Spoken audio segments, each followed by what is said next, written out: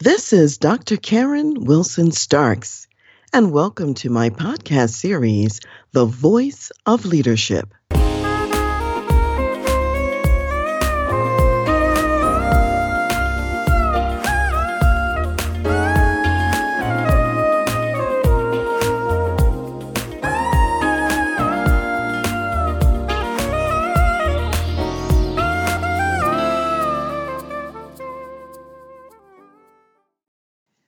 Your uniqueness is part of your value and your special contribution to the workplace.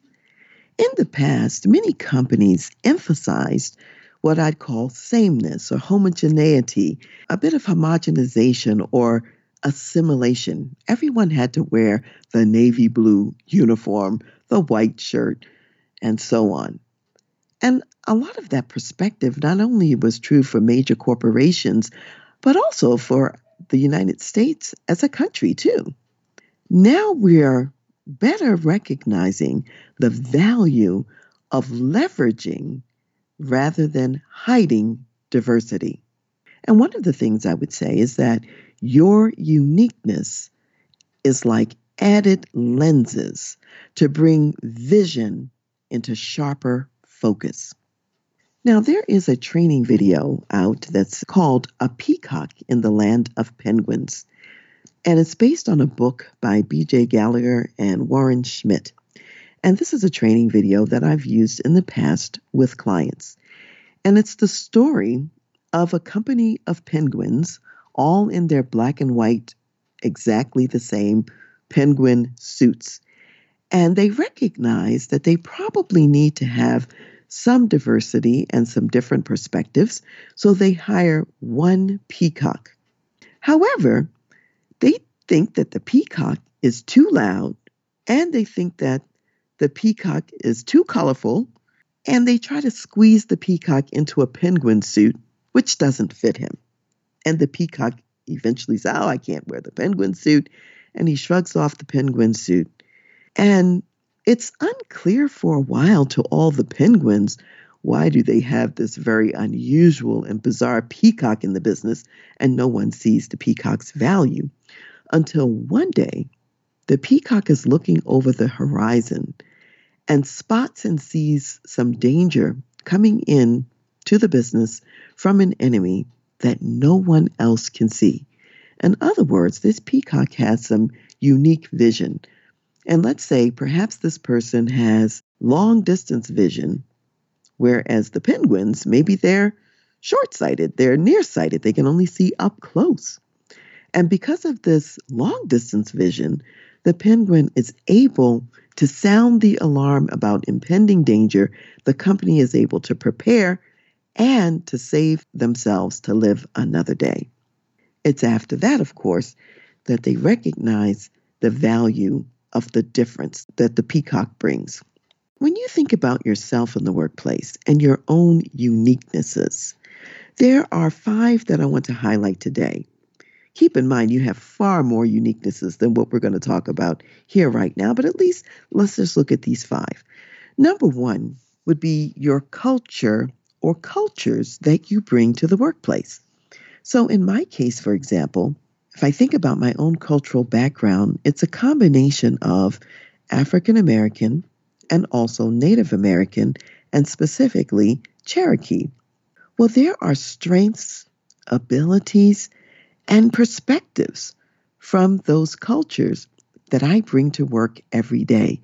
And I'm regularly sharing some of those lenses and some of those ideas with those with whom I work. And occasionally, I'll bring the culture to work even in the form of the kinds of attire or dress that I might wear. So it's not unusual for me to come to work sometimes wearing an African dress that might be from a West African country like Ghana or Nigeria or Togo or someplace like that. Or I might also wear a Native American outfit with Native American jewelry. And these become interesting conversation pieces through which some of the cultural experiences can be shared with others. And all of us have a culture. You might be in your ancestry and lineage and history from Norway or from Spain or from China or from Bahrain or wherever it may be. And you have a unique perspective and a unique lens because of that background, that environment, and that ancestry that can be shared with others. So that's number one, your culture or multiple cultures. Number two would be your geography, where you live. And even those who live in a large country, for example, such as the United States, we know that the United States is not a monolith. There are actually different cultures interspersed throughout the United States. So if you live in New York City, that's a very different environment and culture than, let's say, if you live in a southern state that's a small town. Living in a coastal region, such as on the West Coast in California or in Oregon or on the East Coast, any of those eastern seaboard states, there are different experiences living coastally as opposed to living where I live now in Colorado in the mountains. In the mountains, there's a good reason to wake up at 5 or 6 in the morning and look out at the beautiful purple mountain majesty where America the Beautiful was written here. That's very real, and you can see that if you look out the window and as the sun is shining early morning on the mountains. And I'm an ocean lover, and so seeing the tides come in and out and the waves crash, particularly on the Pacific Ocean, and it's very turbulent over there, that's a beautiful sight. So there's different perspectives. Or walking in New York City and seeing the tall skyscrapers and having all the diverse cultures around you continually and different languages on the street, different foods and different music and clothing. All of this geography adds to our perspective. Or what if you were in New Orleans and having gumbo and listening to Zydeco music or whatever? Again, it's a different lens and a different perspective. So that's number two. You're bringing a uniqueness because of geography. Thirdly, I would say your travels. And your travels might be local or they might be international. Travels to the Middle East or to Africa, to Asia, Europe. I remember when I lived in Alabama and I was working there in a psychology private practice, and I worked with a lot of military children who had traveled the world. They had been all over the place because of their parents' military assignments.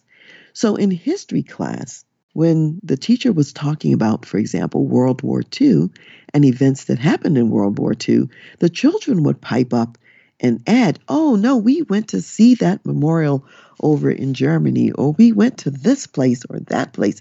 And very often they would correct the information that was being shared in class because they had seen these events firsthand. Now, the teachers locally didn't always appreciate that input and perspective. However, when you've been there, you have a different, unique view, and you can see things from a different perspective. And those children were enriched because of their global travels and what they had been able to see. Number four, I would add education. However you're educated, in whatever field, that education provides you a certain way of thinking through issues, a way of analyzing scenarios and situations and challenges and problems. In my case, being trained as a clinical psychologist, I actually have a lens that relates to systems and understanding how aspects of a system can impact even an individual's behavior, and oftentimes the place of intervention and where to make the change if we see a problematic individual behavior is not with the person, but it may be with the system that's maintaining that behavior. Or if we're wanting to inspire or motivate a different outcome or way of responding, we may have to create new systems that go with what we're looking for. So you might be trained as an engineer, a teacher, or a business person. And again, that education and training is a uniqueness that you bring that has value. Then, number five, I would say, just your life experiences that you're bringing, including your past job experiences. So, for example, when I go into an organization today, I'm not only bringing my current experiences of working with many different kinds of businesses and organizations, corporate, nonprofit, military, government, I'm also bringing my past experiences and those lenses as well, including my own personal time as an active duty Army officer, or bringing my time working at the White House as a park technician and being kind of the unofficial tour guide and host to French-speaking tourists who were visiting the White House.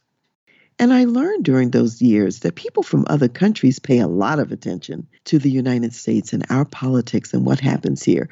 And in fact, they often know more about it than we do. And so just understanding the global impact of our nation as well as others and how they influence one another, I think I had a very strong window on that just from that job alone, not to mention the many other job experiences as well. So I want you to think about, what are the uniquenesses that you are bringing to the workplace? Your cultures, your geography, your travels, your education, and your life as well as work experiences prior to coming to your current business. As you're thinking about all of these, I want you to write to me on social media and share what are the uniquenesses that you have and how are you using those and leveraging those uniquenesses in your workplace.